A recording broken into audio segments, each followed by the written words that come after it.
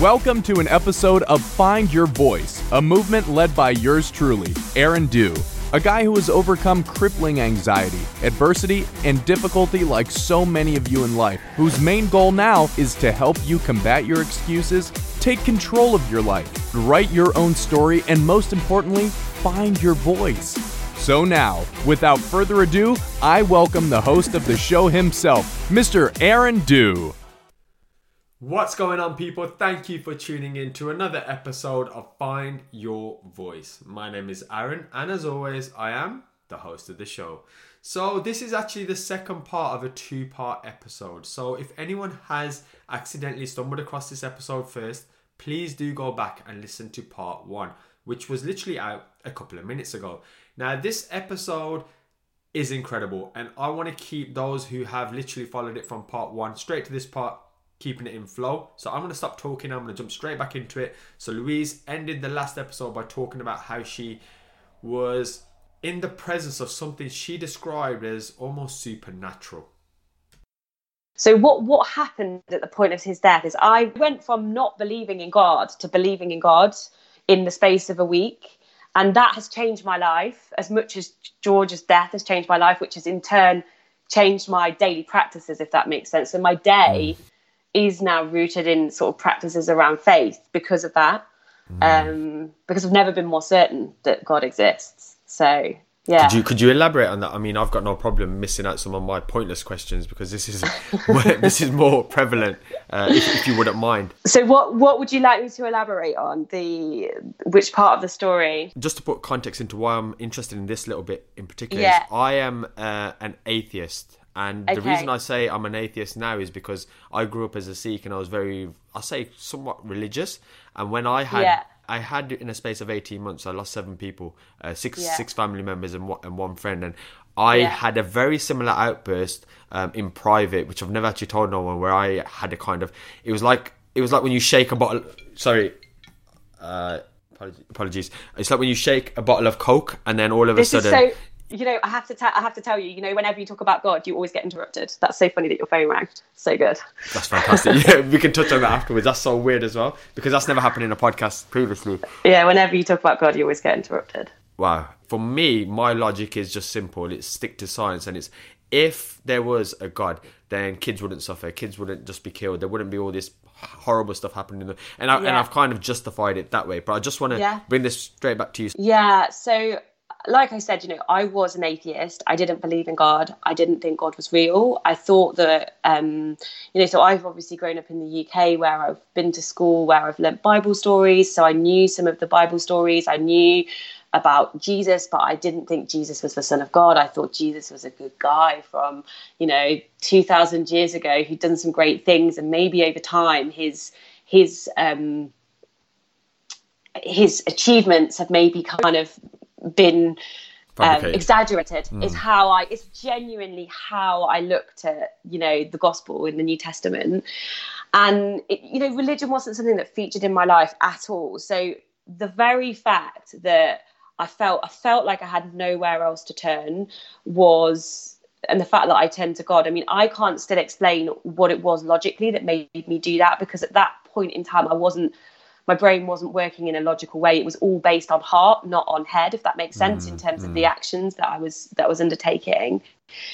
But what then led me to believe that God was real was incredibly powerful. So essentially, and I'm really mindful now that I'm not going to do this story, it's justice, which is why I'm writing the story down, because essentially what happened was I was introduced to somebody who I didn't know through a really, really good family friend who asked if they could pray for George, which you kind of go, okay, that's not that weird. That's not that odd.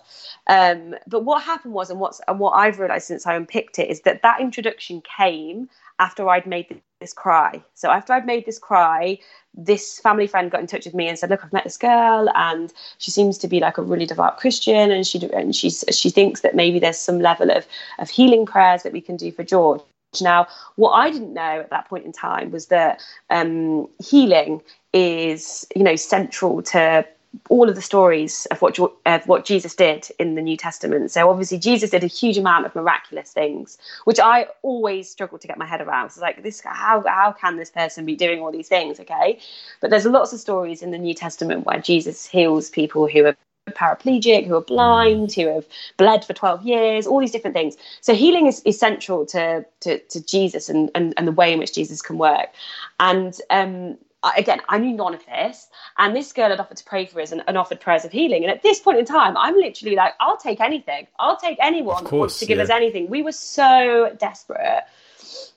And again, to cut a really, really long story short, we ended up in a situation when George was quite literally on his deathbed, and it was hideous, Aaron. Like he declined incredibly quickly. So again, I don't want to sort of put fear into people's heart, because this is a story of beauty, but you have to understand the pain that he was in to be able to understand the beauty and the miraculous of what happened, because he was in an inordinate amount of pain. So he basically, after that day when I went out, and told me he wasn't going to die anytime soon, a few days later was admitted to hospital, and just went downhill day after day after day. And it was disgusting to have to watch him. I mean, he couldn't eat, he couldn't drink, because his liver was so enlarged. It was basically pushing against his esophagus and his stomach, and pushing kind of bile out of his mouth 24 hours a day, which I'm really mindful that this is kind of like quite gory and quite brutal, but it was awful. I mean, this was a man that was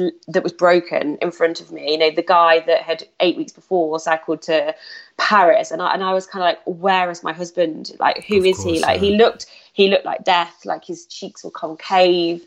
He was so weak. He was crying the whole time. His mum slept with him in the hospital because he was absolutely terrified to be left alone. It was every part. Again, you know, if you think of sort of movies and stories, it was all of what you've seen on TV and in film around what you think it's going to be, and worse. I literally just felt numb sitting and watching him, and I wanted to, this is going to sound really awful as well, I wanted to put him down. So I remember I'd never been a believer in euthanasia, and actually I'm not now, because of my spiritual beliefs. I'm not a believer in euthanasia, but at that point in time, he was so ill. I remember just being in the hospital thinking, this is horrendous. There must be something that someone can do. How is this okay that a human can sit here in this much mental and physical pain? Like, this is not all right. Of course. So and that also led me to keep looking into other things. And I was looking at, like, I actually looked at, could I even like get him in my car and drive into Switzerland where there's a euthanasia clinic? I even looked at that at one point. It was so desperate. So in amongst all of this absolute desperation, this kind of narrative with God continued, and this girl who I didn't know, who'd met a friend, basically offered to come and pray with us in Nottingham. So she came all the way from London on the train for the day, asked for nothing, and I met her in the canteen of the hospital. And I remember I was so nervous meeting her, because I thought, oh my God, is she going to be like one of these really weird religious fanatics? Like, is she going to kind of try and brainwash us? Is she a bit odd? Is she going to ask me for money? These are all of the thoughts that I had in my head. And I remember I sat with her and I said to her, I really, really want to believe in the healing sort of stories and powers that you're speaking of, but I've got to be honest with you, like, I don't really believe in God. I just don't think that God's real. Like, I just don't think it can be.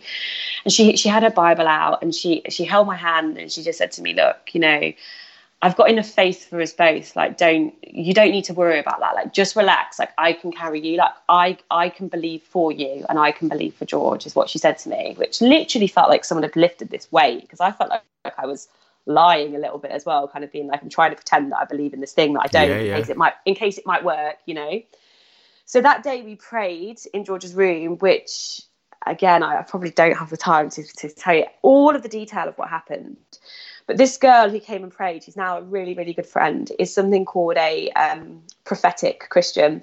And that means that basically they can hear God in a way that not maybe the everyday person can. And they can hear really, really clear things from God. Sometimes absolutely crystal clear messages, like what your bank account number might be, just to sort of prove a point, you know. And it is. And at the time, I remember thinking, this is odd. This is like psychic mediumship. I'm not really sure how I feel about this.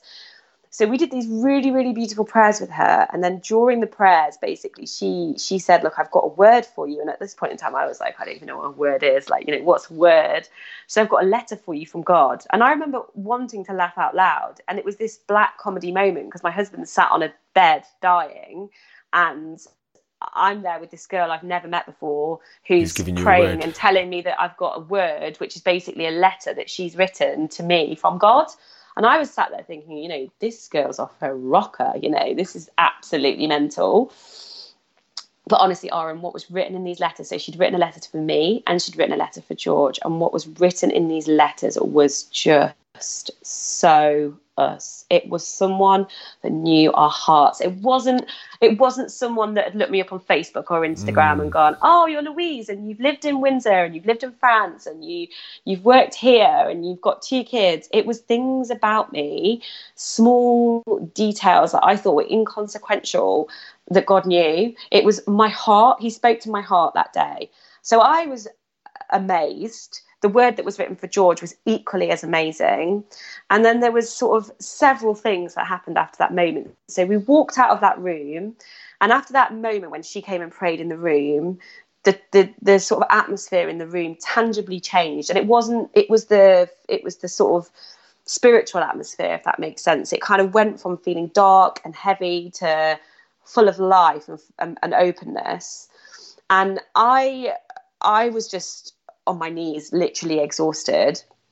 And I remember saying to Kerry, like, I just love what you've done. I don't know how you've done it, but you have brought some peace. And it was tangible, the peace that she'd brought on that day, because it was the first time that I'd seen George sort of soothed, if that makes sense, in all of the medication and everything that he'd been given. So I just kind of said to her, look, I maybe need to do a bit more of this. And she said to me, look, you can pray, you can learn how to pray. And I'm there going, I can't pray. I don't even think I believe in God. I don't know how you pray. Like, what do I do with my hands? How do I stand? What do I say? Like, I don't know how to do this. Like, you're going to have to find me someone else that knows what they're doing. And basically what then happened was the next day I went into the hospital after that night when I went home after I put my kids to bed and done all the other life things that I still had to carry on doing. I tried to pray for the first time and I'd really struggled and I couldn't do it. I was like, this just feels like I'm a complete fraud. I tried to kneel down in my bathroom. I remember like kneeling down in my bedroom and putting my hands together and then thinking, what do I say? I can't do this. This is all really odd. And then the next morning I got up, went to the hospital, walked into the hospital, and that morning when I went in, George was laid on his bed and the sun was beaming into the room, like onto his face, and he's laid with his arms open, and he looked at me and he smiled and he said to me, Louise, what have they given me? I feel amazing. I just feel amazing. And I just started to cry. But I knew in that moment that he hadn't been given anything, and I went and spoke to the nurse, and the nurse looked at all of his, details and said, he's not had anything. He had some morphine at 1 a.m. It was now like 11 in the morning. And she was like, it was enough morphine to maybe last him a couple of hours. He's definitely not had anything. So I went back to his room and I didn't say to him, you haven't had anything, because I kind of thought, I don't want him to know that he hasn't had anything if he thinks that whatever it is that he's had is making him feel better. I just didn't want to sort of distract him from the absolute peace that he'd miraculously found. And he literally laid on the bed that day and just said to me, it's all gone. The pain is gone. The fear is gone. We'd had these heartbreaking conversations the day before this girl had arrived to come and pray with us about what we did with the kids. Like, did we bring the kids in to come and see him, to say goodbye? And it was probably, this sounds really awful, it was less for the kids, but it was more for him, because we knew that our children were so little that they wouldn't remember it.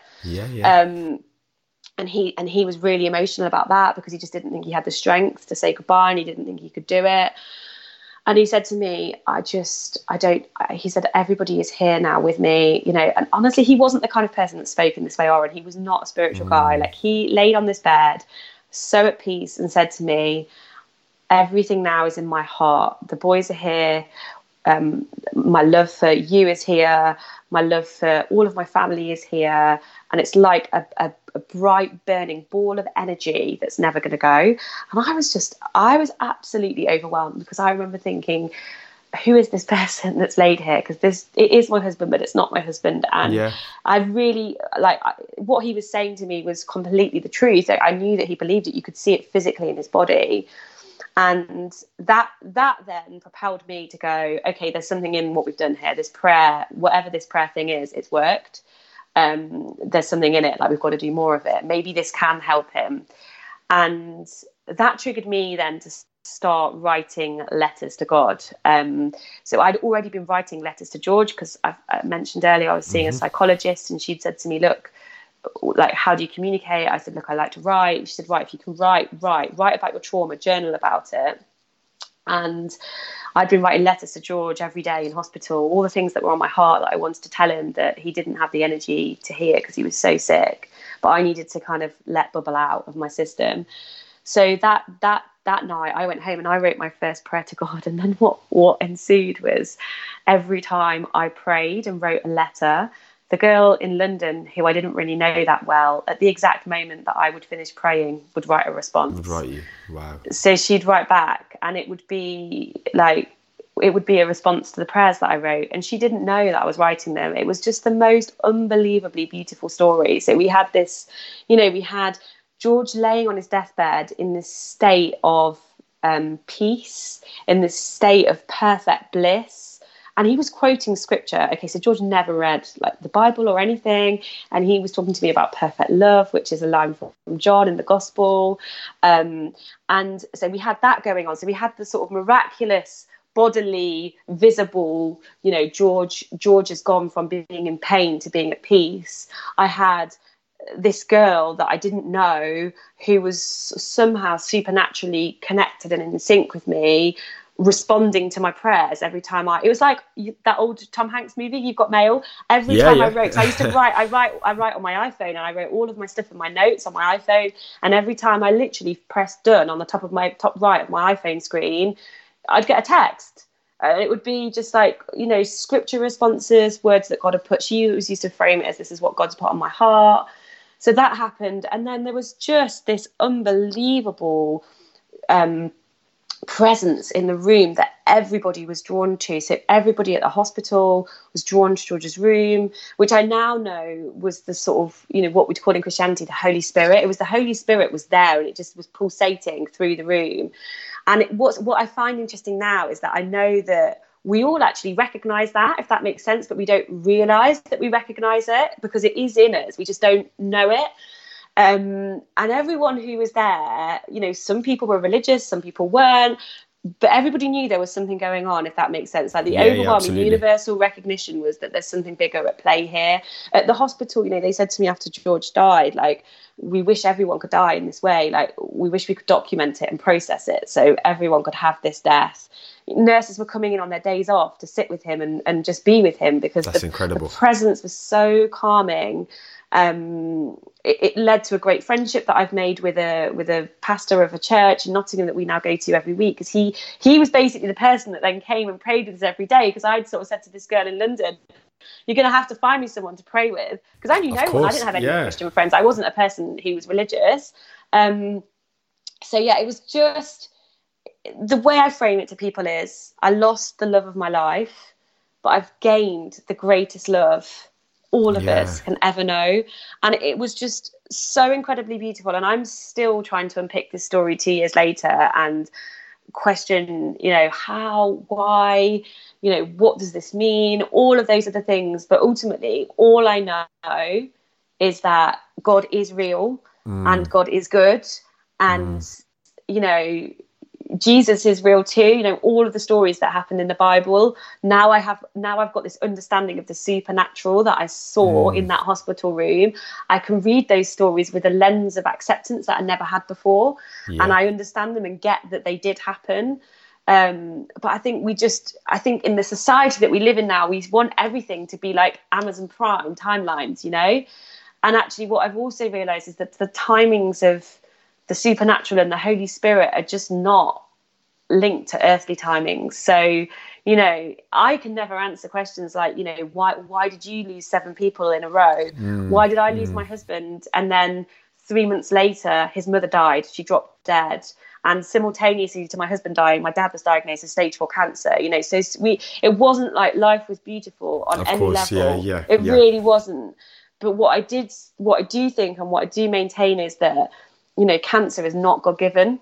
And if you look for God, he's always there, even in the bad situations, but the bad situations are not always given by God, like man's got free will, right? And some of what we do and the way in which you behave in the world that we now live in is driven by our free will. It's not driven by God, because he made us that way. So, yeah.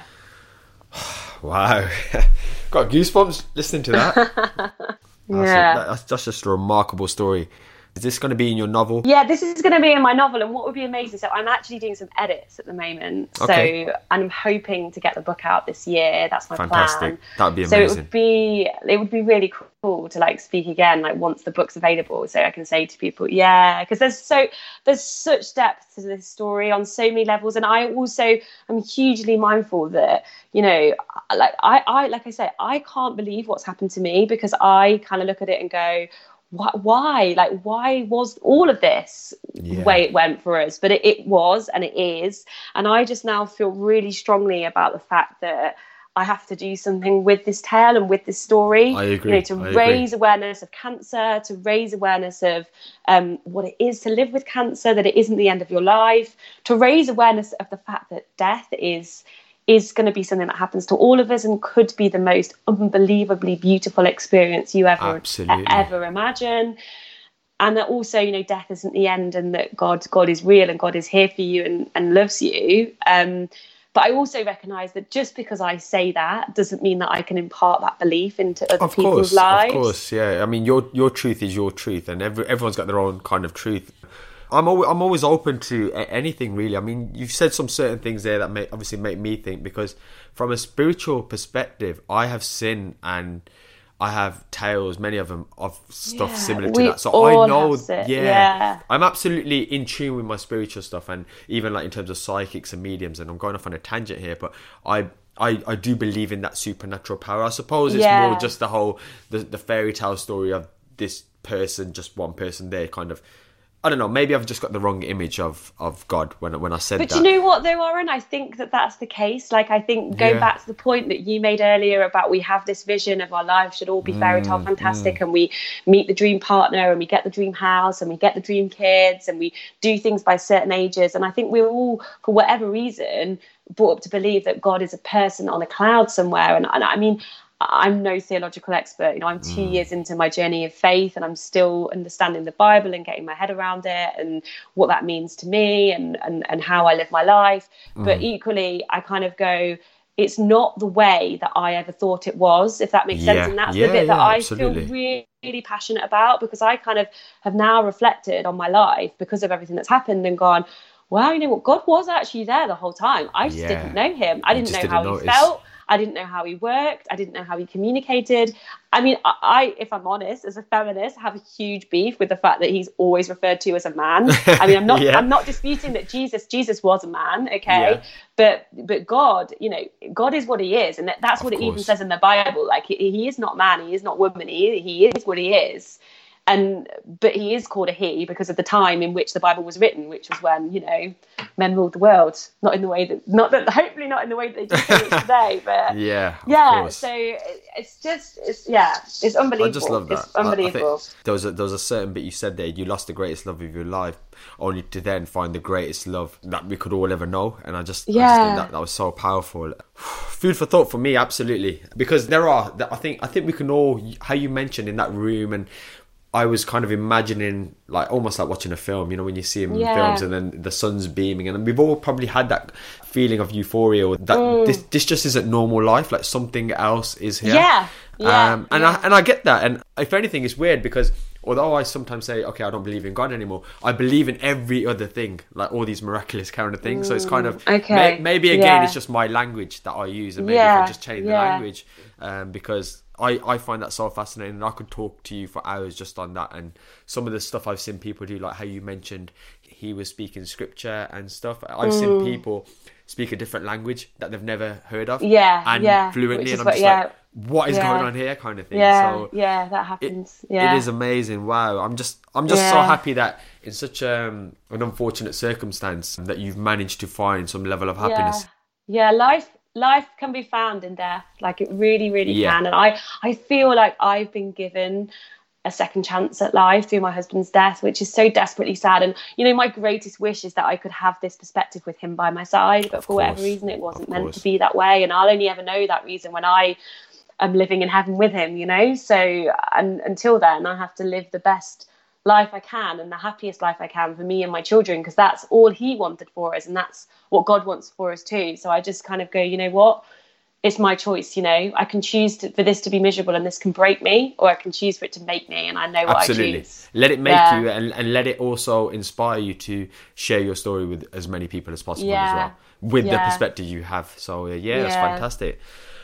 Wow. Okay, fantastic. Well, this is actually going to be my first ever 2-part podcast, because it was almost too good for me to kind of cut it off. So I'm going to actually make it a 2-part show. Okay. I think we can fit everything in 2 parts as well. And it's fantastic. So you're actually the first ever 2-part show. And it's been worth it, honestly. Yeah. Oh, so good. So good. I can just resonate with so many things, and I'm sure the listeners will as well. Yeah. So adversity, I think we've definitely hit that the nail on the head there a million times over. And I'm just, like I said earlier, I'm just so happy that you're in a much better place now. What now then? Now that you've found God and you've almost found this new perspective, I suppose, what scares you now? My biggest fear is not being able to live a faith-filled life. So I fear that that something may happen that unbalances this faith, because actually I feel like with my faith and nothing scares me. Does that make sense? So my biggest fear would be for whatever reason, to not believe in God anymore. Absolutely. Because of what you believe God has given you. Yeah, and like what God has for us and for all of us. So I kind of feel like with God by my side, I don't fear anything. I feel invincible. And not to say that it wouldn't be difficult and incredibly painful and all of those other things, but I know that God would be with me. But if for whatever reason I lost God, or I lost my connection with God, that's my greatest fear now, to not have that. Okay, I understand that. Okay, and in terms of your motivation, I suppose we kind of touched on it earlier, in terms of persevering and going forward, is that now to kind of share your message further and try and enlighten other people? Yeah, so I suppose my purpose now is to share my story. So I always say to people, I don't wish the circumstances that I have found myself in upon anyone. It's been hell to live through, but what I do wish is the perspective it's given me. And now I realise that I've almost been on like this fast track version of life. Yeah. So because I've had something so bad happen to me, it's maybe meant that it's exploded in a way that's been so good. Does that make sense? And that's how absolutely. I try and maybe think about the situation logically. And what I'm hugely mindful of, and I know I've said this already, is I don't expect that other people are maybe going to come to faith with the same power and passion that I have. But for me, if people listening to my story and hearing me talk about what I've lived through can make them maybe think about how they behave with people that they know with cancer differently, or lean in and help them better, or think about what they can do to build their resilience muscle, or ultimately think about, is there more? Like, what is this life? Like, why am I here? I mean, ultimately, if I'm talking in corporate language, like my ultimate optimum success would be that people find God, through hearing my story, and then it kind of sparking a journey of interest in themselves and kind of wanting to sort of know more and understand more. But I think there's loads of other stuff that it could spark for them as well. So for me, it's kind of wanting to share the sadness of what's happened to me, to make people realize that, there's so much life to be lived, and you've got so much more in your tank than you ever know that you've got, until you have to be in a situation where you're forced to use it. So, yeah. That's fascinating. That's while you were saying that, episode 5, Ashley Nixon, I think you'll really, really resonate. I'm not trying to give you more episodes to listen to.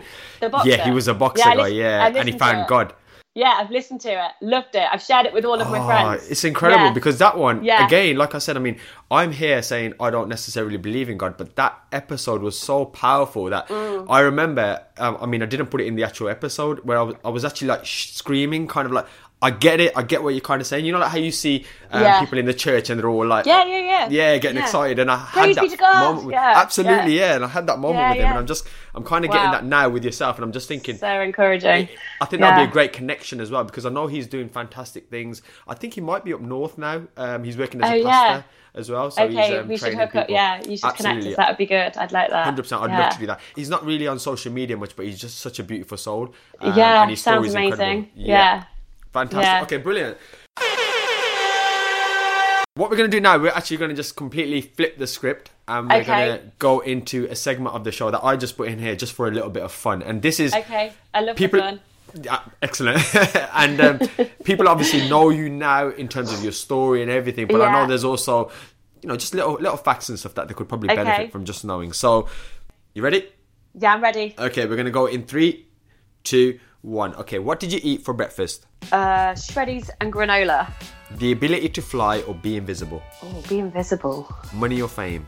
Fame, so I could impact people's thoughts. Your proudest moment? Can I have two? Both of my boys. I've got two boys. Both of my boys. Your favourite food? Oh, chocolate. Netflix or YouTube? Netflix. Okay, your number one goal this year? To publish my book. Tea or coffee? Tea. Your favourite sport? Oh, man. Oh, gosh, I don't have a favourite sport. To watch, I'd probably say tennis. Okay. To participate in...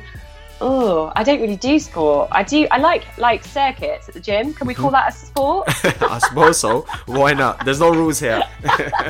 Fantastic. Okay, if you could sit with one person in the world for an hour, who would it be? Jesus. Your worst fear as a child? Oh, probably something to do with snakes. I really don't like snakes. They scare me. Your favourite place in the world? Lake Takapo in New Zealand. South Island of New Zealand. Sounds amazing. Speak all languages or be able to speak to animals? Speak all the languages. If you could abolish one thing in the world, what would it be? Poverty. Would you rather know how you would die or when you would die? How or when?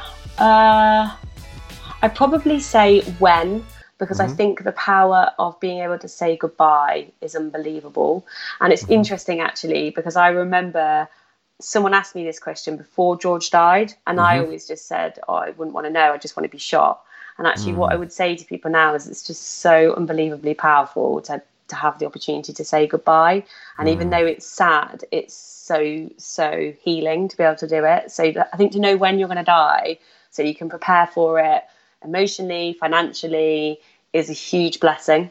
Yeah, absolutely. I think we're going to leave it there. And I think that's a great point that you said, because I think with death, it's more the uncertainty and the shock of it that really just throws people into a whole whirlwind.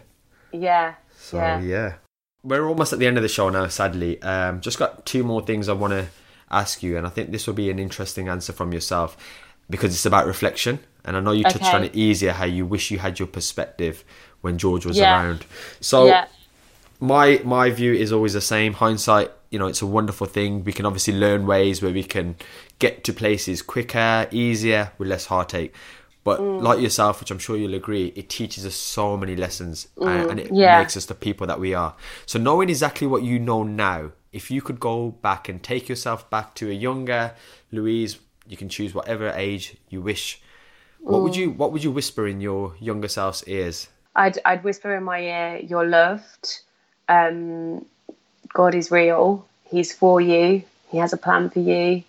He's with you. And he wants you to surrender to him in a way that only is right for you. I love that. And I think obviously because of your experience with God now, if you were able to have that then, it'd be incredible. Yeah, absolutely. Yeah. Sadly, we're actually at the last question now. Okay. And again, this is a question I ask all of my guests. I'm always interested to kind of know how people want to be remembered. And I'm always eager to get as many people to share their stories as possible, because at the end of the day, I truly believe nobody really wants to be forgotten. And I think we've all got a story out there. So if we say in 150 years' time, science fails to save us and all that is left is a book, and this book is by yourself, and it's on a table, and you've got to, I suppose, kind of make people want to pick it up. So what, firstly, would the title say? And secondly, the blurb at the back of it, what would it tell us about yourself? Well, this is easy, Aaron, because I'm writing a Okay. book and I want to write more than one book. So the series of my book would be called The Wonderfulness of Life, which is actually a name that's taken I love from a that. letter. It's a name that's taken from a letter that George wrote before he died, Okay. reflecting on the wonderfulness of life. The first book would be called He Heard My Cry, and that's the story that I've sort of told in part today. So if we take that first book, which is the book I'm hoping to obviously kind of publish this year, that story is a true story about love exploding into my life at a moment when I was least expecting it. And you would maybe say that I was like Bridget Jones meeting God against the most tragic of backdrops. And it's the tale of how I was gifted a front row seat to a real life miracle. The tale of how I lost the love of my life, but gained the greatest love we can all ever know. And it's a tale that I hope and wish will impact the thinking of a generation. Wow. I love that. Yeah. A front So row there we go. seat to a real life miracle. Yeah. It's a brilliant tagline. Just in relation to your book, and I'll keep jumping back to this, are you Yeah. going to be releasing an audible version? I haven't even got that far. That's a good Okay. idea. I'd like to. Yeah, I'd like to. I'm just being selfish here because if I read pages from a book, I'm asleep within 3 seconds.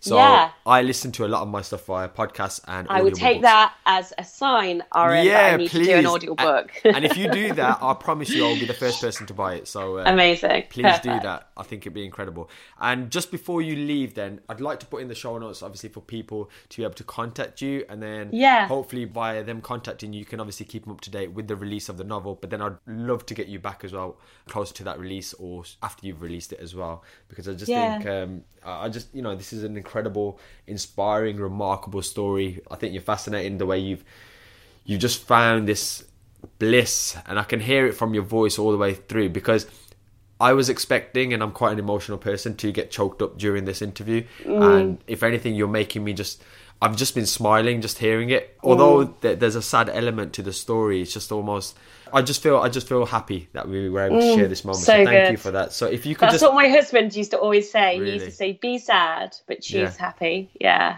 he always used to say always that. choose happy. I love that. I Yeah, love that message. yeah. So if you could just give us where the listeners can find yourself. Yeah, so the best place to find me is probably on Instagram.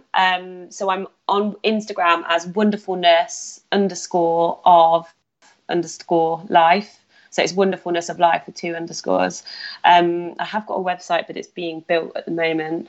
And yeah, I'm also on Facebook as Louise Blythe, but I post on Facebook as Wonderfulness of Life, and that's kind of my reflections on life, I suppose, and the wonderfulness that we find in everyday joy. So it's me talking about how I suppose it's an invitation to come and see life through my eyes. I will certainly be adding you this afternoon as well when I get back from my next meeting. Perfect. I'll add that all in the show notes. And once your website is set up, please do let me know, because what I can do is go back into the show notes and edit it, because these episodes, they get listened to at all sorts of weird and wonderful times. And Well, obviously, I know the address. So my website is live. It's just not. Okay. It is www.